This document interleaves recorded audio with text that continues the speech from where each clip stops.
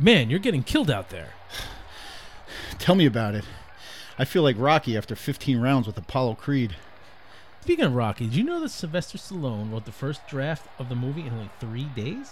Did you know that Sylvester Stallone permanently flattened out his knuckles from punching the side of beef? What about Burgess Meredith? He ad-libbed his line in the audition, which landed him the role of Mickey.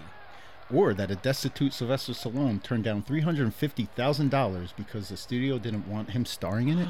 Well, you can find this out and much, much more by listening to Rocky Minute, the fan podcast that covers the Rocky movies 1 minute at a time. You can find us on duelinggenre.com.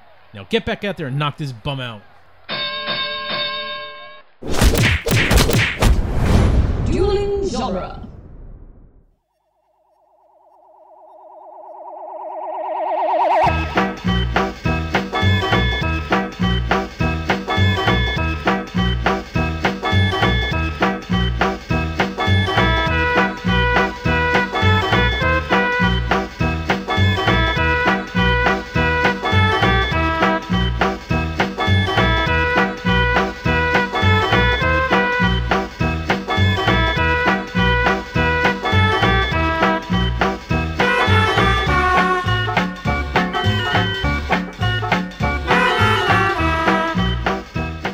Welcome back to the Cornetto Minute, the daily podcast where we review and reanimate the rom-com Shaun of the Dead 1 minute at a time. I'm Scott Corelli. I'm Nick Jimenez. And joining us from the Alien Minute podcast, John Ingle. Welcome. Thanks for having me, guys. Yeah, absolutely. We tried to get you on when we were talking about space. I was dying to get you on, but you're a busy guy. That was a rough spot for me scheduling wise, but it's funny because I wrote a couple of notes here about Nick Frost's character in Shaun of the Dead here, and I wrote Mike twice. So I was like, wait, what? Yeah, his name's Ed. I just kept calling him Mike. Yeah, Mike came up just the other day in my head. Nick Frost was doing something that struck me as Mike-like. Yeah. Absolutely. And well, not too far removed, I guess, from space to this character, or the character maybe is, but time-wise for Nick Frost, not too far removed. So he was probably borrowing a few things that he had used on space. Oh, well, it's just it wasn't disparaging at all. It was just like it's almost like you have such strong memories of that character that when you see you're like, oh right, it is the same person. Like Absolutely. So today we are taking a bite out of minute 38, which begins with Ed asking, "So what's the plan?" and ends with a cup of tea at Shaun and Ed's place. This is it. Yeah, this is 2/3 of the plan sequence. Right. Which is thanks again, guys, for giving me these minutes where they're basically the same exact stuff happens. Like a few times over. It's a classic. At all to come up with notes. It's a classic bit. I thought we were doing you a favor. I thought we were doing you one of the big hit singles. Yeah, right. Yeah, tomorrow I'll just say "see above." That'll be my only note. No, not at all. I just thought when I saw these minutes at first, immediately that thought hit me of, this is going to be more of a challenge because it's repeated action 3 times. Yeah, but I think what's interesting, and it's done a little bit here, but done more so in the third act of the plan in tomorrow's minute. But the way that it visually differentiates itself between each version, because one, the editing gets faster, but also if you notice the framing gets tighter as well. And I just think that that's a really interesting way to differentiate all of this. Well, to me, it manages to, I think the reason that this kills so hard and is one of the more memorable parts of the movie is, without calling attention to itself in the ways that you just said earlier, you kind of get inside Shaun's head for a little bit. This is a pretty fair representation of what the brain does when it's like bullshitting together a plan. Right. And what you might be thinking if you're pretty sure you got the best idea right now Right. Like, there's so many ways that is illustrated here as well, and then what he thinks of himself, illustrated all the way through it as well. Like just perfect example. The coffee mug at the end of Act 1 of the plan says, "I am a genius." Yeah, which is.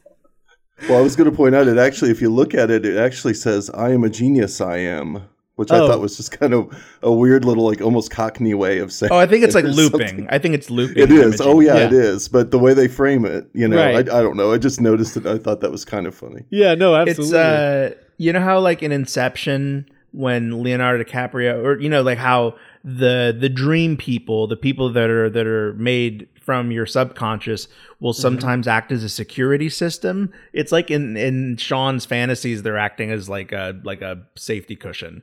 It's like reassuring him. It reminds me of it weirdly reminds me of like there was a time period in the 90s where every cartoon was about how the main character like would imagine scenarios. Sure, he has an overactive imagination. Yeah, like you'd have like Bobby's World and Doug and all of those, and that's what this sort of reminds me of. Like especially the way that Liz is sort of like falling over Sean and is just like really into it, and Barbara's like so happy and skipping along. Like it feels like Liz feels very much like Patty Mayonnaise and like Doug's imagination, Or like A Christmas Story. Sure. Yeah. So I really like that. I really like that about it. There were two other elements I was going to point out that show what Sean thinks of himself, or what he wishes for himself, perhaps. One is the swishing, like kung fu movie style of swishing the cricket bat. Mm-hmm. So it gives him a little bit of an action movie flair right off when they're moving their way up to Mom's house. Yeah, and then when they're bringing Mom out, Mom's super happy, of course, despite her husband being murdered. Right, seconds before. Ed is smiling with her, but Sean is very serious, very action hero face going on, So he really sees himself as being in control of the situation. Everybody else is just kind of like just happy to be along for the plan. Right. This is like this is Sean at his most like Ash. Yeah, well, or his most Nicholas Angel. Like this is sort of proto Nicholas Angel. Like this Sean in this plan sequence. It's interesting, and it's also the other part of that. The sort of serious action star of it all is when he kills Philip. The first time he's just like, "I'm so sorry." Like it's very serious. And then, like as we go along, like in the second time, it's a little faster. It's like more of just like an annoyance that he's getting rid of. Cause it's technically part of the plan, but it's not the part that he wants to focus on. It's almost like the subconscious Sean is getting impatient. It's like, all right, come on, let's get going. Yeah. We don't really care about this part. Right. Yeah, at this point, he's just editing the plan. Yeah, exactly. It feels the first time, it's like, okay, let's go through this step by step. And now it's just like, okay, we got to get through those parts we've already settled on.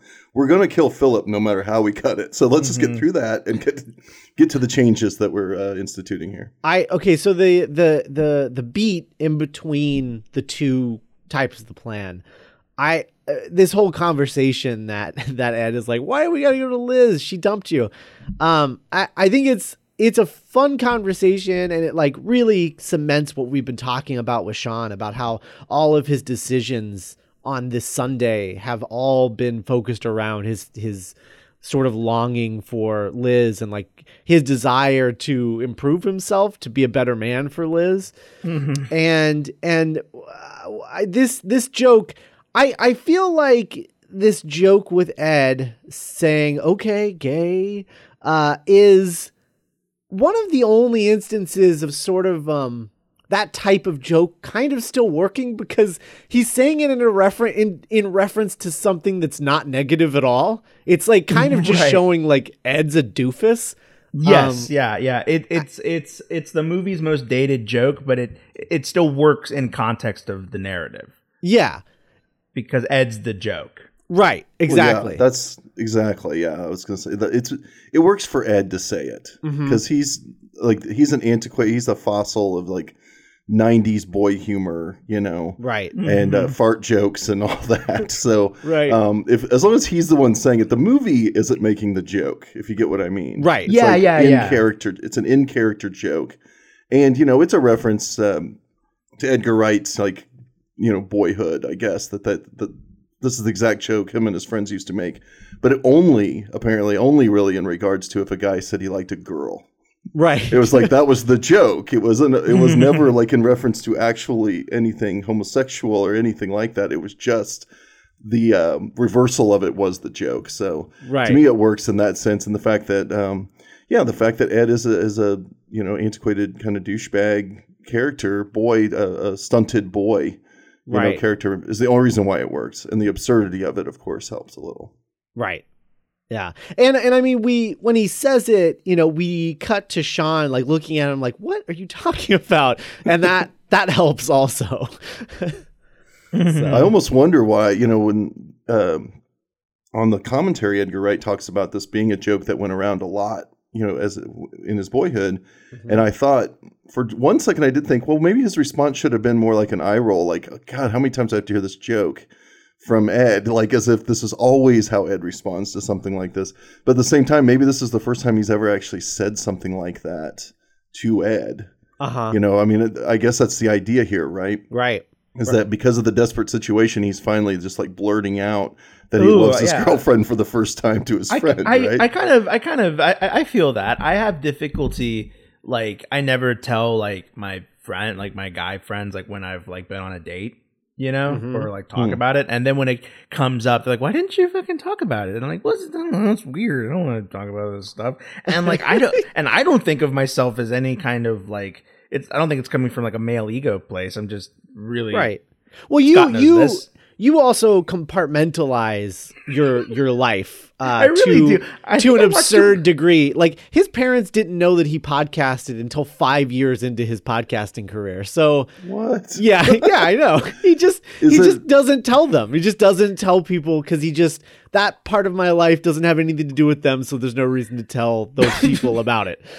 Is there a jinxing thing there? Are you afraid of jinxing things? You know, I think I just watched way too much Batman as a kid. And was like, yeah, hell yeah, so compartmentalize your life. That makes sense. Yeah, that's the guy you should follow. Yeah, for sure. Bruce Wayne. Yeah. His psychological makeup is a perfect template for life. Yeah. But no, I definitely he's got a family. He's got children that care about him. I definitely I feel what you're saying though, as far as like I can see the idea that, you know, because I don't look, you know, there are things that you say to your significant other that you don't. You say when it's just the two of you, like the way that you talk to each other, or you have like jokes that literally no one on the planet would think was funny or cute except for the two of you. And you don't say that stuff in front of your friends. And I think that that's kind of what this is driving from. So he's saying something like, because I'm in love with her. And that's not something that you would necessarily say with your friends or to your friends, especially when she's not in the room. And certainly there might be a little bit of British culture going on here too. And then just like good old fashioned straight male fear of like any kind of vulnerability. Exactly. Yeah. Well, and then understatement constantly being the form of expression, you know, as I understand it in Britain, you know, he would have probably said many times to Ed, you know, I'm quite fond of Liz, you know, as opposed to what he means is he loves her. But, you know, whoever says that, you know, explicit of a thing. Yeah. But here, because, I mean, you know, he just got dumped. He's emotionally vulnerable. Mm-hmm. He's hungover, and there's a zombie attack going on. So he's just like all the defenses are down at this point. But he's so still like mostly thinking about Liz. Yeah, that's true. Yeah, he also wants. Yeah, he doesn't. Yeah, they don't have time for that. Yeah. Like, no time for this. The plan is to go to get Liz. Here's the reason why. Enough. Let's move on. Right. And the thing that's great about that, about how he's like, no, I'm putting my foot down, is that he's putting his foot down, but he's also taking his friend's wants and desires into consideration as well. Because he's like, well, I put my foot down on the Liz thing, so the least I can do is allow him to put his foot down on a familiar place where he can smoke. See, now they're equal to him almost. I think the smoking thing appeals to Sean too, though. Well, but he quit smoking. That when he hears that, he goes, yeah, but I think he wants to. I mean, that's the idea, right? Is that that running joke with the cigarettes is that he didn't quit when she did, because obviously he still wishes he smoked. We still do see him smoke. Yeah. So in the end, like, he hears that, and he's not going to fess up and say, yeah, good idea. But I think in the back of his mind, he's like, yeah, smoking under these circumstances is probably a good idea. So yeah, I'm with you on that one. I don't think I've ever noticed the body of the groom behind Ed. Me either. But I did notice in the script that they mention the body. Mm-hmm. When he says, "Look at the state of it," in reference to the place, he says, "There's a corpse in the living room." But it's a good cut because once we have the movie, we can just put the corpse in the shot.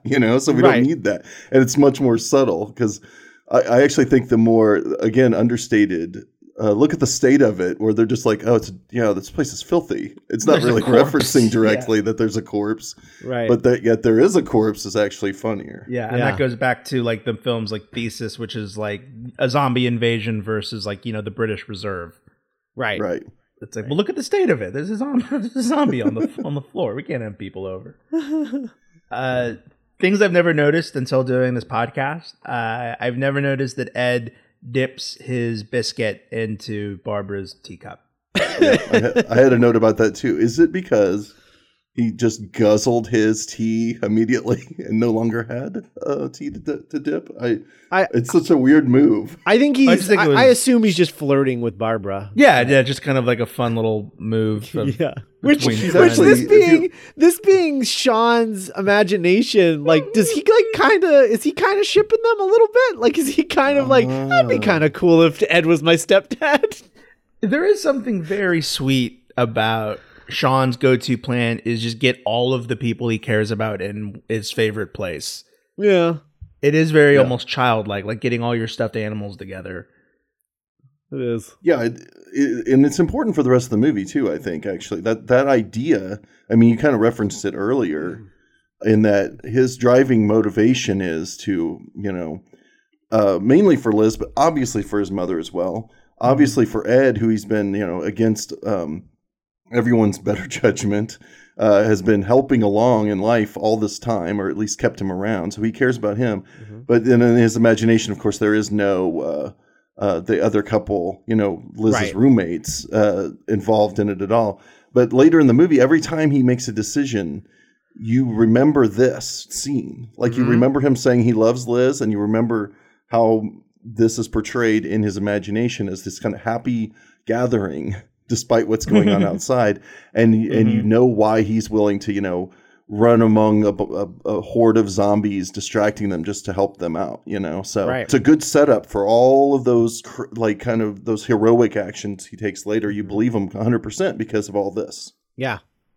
I think Ed's insistence on not staying at Liz's is probably the worst mistake in the movie, because Liz is on the second floor, and that seems like a great idea, but alas, wasn't meant to be. It's I remember one of the things we remarked upon is like Sean is not above the huddled masses. Sean is in the huddled masses, and we see Sean make mistakes that don't put him above anyone else. And I think we absolutely everything would have been okay if they had just probably stayed there, but that wasn't comfortable. That seemed scary to him because it's a place where he would have been judged and all this other stuff. And I just really like that we just see how human this protagonist is. Yeah. Yeah. I always like it when, even when the best laid plans are put out there, there's one little human error somewhere in there that ends up being the undoing. Mm-hmm. Because we haven't even talked about the fact that we're watching a horror movie here, a comedy horror, obviously, but we're watching a horror movie where they're spending all of this time explicitly going over a plan Right. and correcting the plan and thinking everything through, which, at least in my experience of watching horror films, is not usually what happens. Usually they have a loose plan and all the plot holes that these guys are covering up are left there, But the fact that they're making a plan here at all is interesting. But I like that even if you plan everything out to this extent with 3 different drafts of the plan, there's still going to be some kind of human error in there that's going to be your undoing. Mm-hmm. And I just want to point out that Sean is the only one with a mug in the second part of the plan. He's the only one actually drinking tea, and his mug says cool. So you can tell that that's a step below I'm a genius. Right. It's a little more in denial. Cool. Yeah. Everything's fine. He also looks a little bit more skeptical when he does this little cheers move. He's got like kind of a grimace to his face that's more like, yeah, this is gonna be all right. Yeah. He's becoming a little less certain of his plan every step of the way. Right. A cheers is not a mischievous little wink, which is what we get in the first one. Right. Mm-hmm. That's true. A mischievous little like everything's gonna be okay, Bugs Bunny wink. This is more of like a yep, see, we're fine. Like kind of denial. Right. Yeah, I like that. Well, because I guess we'll get into that why that's the case in the next minute. The problem with being at their house, but I assume that has something to do with how they designed his reaction in that particular shot. Mm-hmm. And this is really sad, but I think this is the happiest we see Liz in the movie, and so it's like it's bittersweet because it's like, oh, look how happy she can look, but it's like, oh, it's like it's fantasy, right. So John, we didn't have you on for Spaced, as we mentioned at the top of the show. So what's your background with this movie and with Edgar Wright in general? This movie would have been the first time I ever heard of Edgar Wright or Simon Pegg or anything about this. So this movie came out of nowhere to us, the people I knew, because I don't think anybody I knew had seen Spaced either. And I worked at a theater off and on for a long time called the Tivoli Theater here in Kansas City, a little art house theater in Midtown. Mm-hmm. And they got this. Like, it was kind of a cool, they haven't gotten an Edgar Wright movie since because they're just a little art house theater. But on the initial run of this movie, it was kind of a cool get because it was rare that we would get genre movies there. Yeah. Usually we're getting the art house, the foreign films, the kind of blue hair crowd films. Sure. Yeah. So we get the zombie movie and it's like, wow, what is this? And honestly, back then, a guy I worked with, Chris, we had been working on our own kind of weird take on a zombie movie. And so we were like, wait a minute, what's going on here? This is really cool. This looks like it's going to be, the trailer was great. Looked like it was going to be a lot of fun. So that was my initial introduction to it. And it just blew everybody's doors off. And it stayed in the theater forever because people just kept coming in. Lots of rewatchers and, people just loved it. Yeah.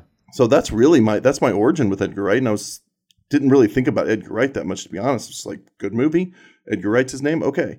And I didn't think much about him again until Hot Fuzz came out.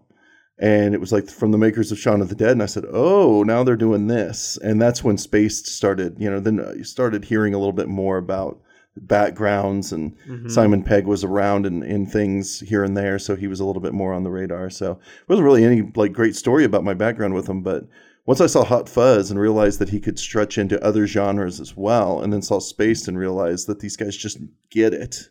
I mean, I think that's the bottom line about Simon Pegg and Edgar Wright. You could get into the specifics about their, Edgar Wright is a filmmaker, Simon Pegg is a writer or performer, and how they come together. But the bottom line is you could just say they just get it. They just understand how genre film works. Mm-hmm. And all the other stuff just happens because they've seen it. It's sort of like Tarantino in a lot of ways, where he just absorbed it and got it and was able to then articulate that into a film. So to me, Edgar Wright's about the best. I mean, he's the best genre movie maker right now, I would say. And constantly excited for his next projects, and I wish he had more. I honestly wish he would make them a little bit quicker sometimes, but then again, I think he's got to take the time because he puts so much work and effort into everything he does that I'm guessing that the time that goes in between his projects is due to the quality he's trying to put into them. So and in the particular case, I mean, it seems like 3 years is his average. This last time it was, I think, 4 years, but that was obviously because he wasted like a year and a half on Ant-Man.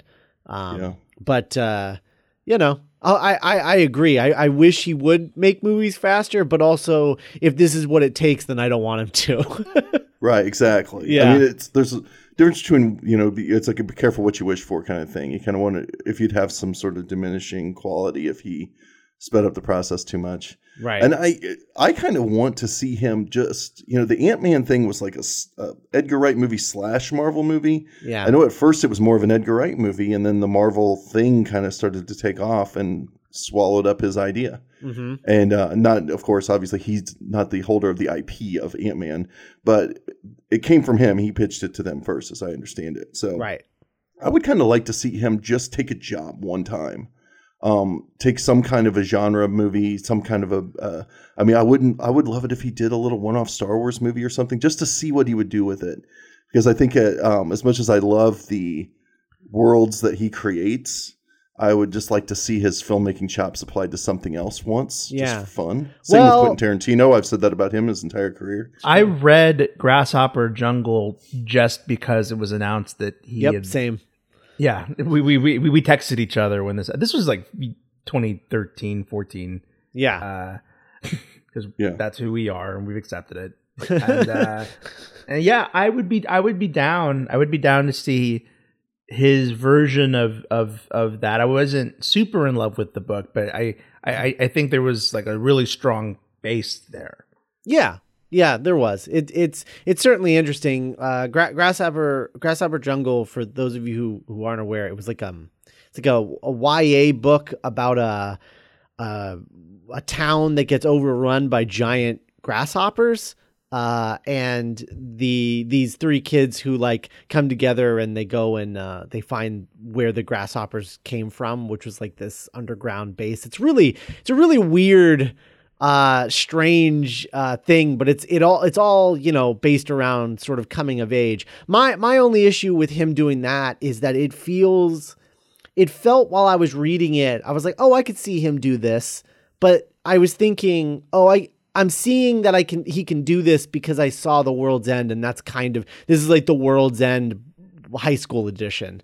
Yeah, and it's notable because it would be, if it were to happen, it would be it would have to be a pretty big like studio YA release that heavily features a bisexual romance. Oh yeah, that's true. Very true. Very true. And you know, we're all for that. You know, with more, a progressive blockbuster would be great. And we were just talking about how, you know, it would be nice to have a different kind of Edgar Wright protagonist. Yeah, it's also true. Our big thing on this show, John, is that we really want him to do a movie. We don't care what the movie is. We just want him to do a movie with a female protagonist. I was gonna say that's the one thing where maybe he falls a little short for me. Is that I think this movie actually does okay. Yeah, it's obviously a male protagonist, but I always feel like the female characters in this movie have a lot of agency compared to some of his other movies. And they feel very grounded in reality and not comic fantasies. Right. Well, and they take action. I mean, there's a joke about, you know, when in the garden there with the guy in the pajamas, you know, the zombie in the pajamas, that, you know, the 2 women are the ones that actually take action and help Sean, while the 2 guys stand back looking at the phone and not wanting to cramp his style or whatever. And, you know, to me, there's a bit of a joke about that. And I think that Liz takes a lot of action. And then, I'm sorry, I'm forgetting. Oh, Diane. Diane. Yeah. Right. I know her name's Daisy. Anyway. I feel like she's got a lot of agency, you know, but then Hot Fuzz, no. No. The World's End, no. I love Baby Driver. I love Doris to death, but no. Of course. I mean, Olivia Colman is just a gift, and she's so.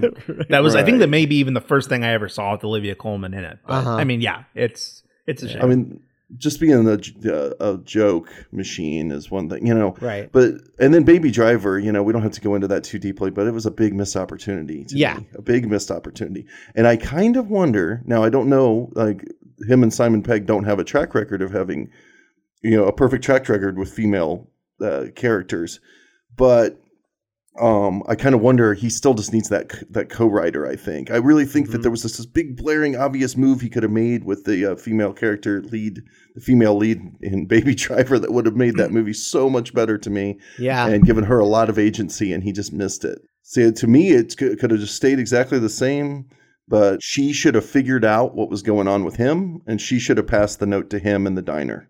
Oh, Lily James. Because to me, it was just so obvious what was happening. And she could have put two and two together so easily that she could have written the note saying, we're getting out of here tonight. And she was his out as opposed to the other way around, because it didn't make any sense the other way around to me. Yeah. And the fact that he was kind of a man-child, he kind of needed her help, yet suddenly he just broke out and took control of the situation in a way that I didn't find believable. Because Baby was a very unmotivated character in a way. Right. Yeah. No, I like that. And she was the one that introduced the idea of hitting the road, in the laundromat and so on. Right. Yeah. So why isn't she the one that introduced the idea again? In reality, that would have been great. That was to me a huge missed opportunity. That would have been great because because then it sort of flips the fairy tale dynamic, which is what that movie was, on its head by saying like, oh, the prince that you thought was saving the princess, actually no, he meets the princess and she saves him because he's the one that's trapped in the tower. The princess finds a way out of the maze. Right. Yeah. Yeah. To me, that would have been a nice reversal. There really isn't any strong reversals in that movie to me. Everybody kind of stays down a steady path, and that's okay for a lot of the characters. But for her, it would have been nice to flip her character from what we expect to something completely unexpected. Absolutely, and it also just would have made sense with the psychological makeup of the characters. Like he was not. I just don't believe that he was equipped to suddenly take all this action at the end of the movie. I didn't buy it, and it was a huge weak spot for me in that movie, unfortunately. So I think Edgar Wright, I want him to do whatever he's going to do, and I look forward to whatever it is, but I think he should always have a co-writer. Yeah. That's just, from what I can tell, he needs one, and if it's Simon Pegg, all the better, because the alchemy between the two of them that they create is just insane. Oh, yeah. Yeah. No, and I know that they want to work together again on a non-Cornetto movie. Like, they want to do something, like, totally new, and I would be... I'm totally on board for that. But yeah, no, I agree. Whatever he does next, I'm excited for. I kind of hope it's not Baby Driver 2, as we've said on this podcast before. But if it is, it'll be an interesting experiment at least, because we've never seen him revisit characters before. So I was just thinking, watching this movie again last night, how refreshing that is, though. How refreshing it is that this is called Shaun of the Dead, and there's never been a Shaun from Dusk Till Shaun, from Dusk Till Shaun or something, right? And it's exactly where it should be. All the characters get exactly to where they need to be. Yep. And it's so satisfying, and I just feel like it might not be in his nature to sequelize something, but we'll see. All right. Well, I think that's all we got for this minute. We went on a little bit of a tangent, but not too far of a tangent. Still Edgar Wright, so it works. So we will be back tomorrow to talk about minute 39. If you want to follow us on all of our social media, we're at Cornetto Minute on Twitter, Facebook, and Instagram. If that's, whatever your social media of choice is, follow us there. And you can contact us that way as well if you've got questions or notes or whatever. So yeah, do that, and we'll be back tomorrow. In the meantime, let's have a nice cold pint and wait for all of this to blow over. Bye.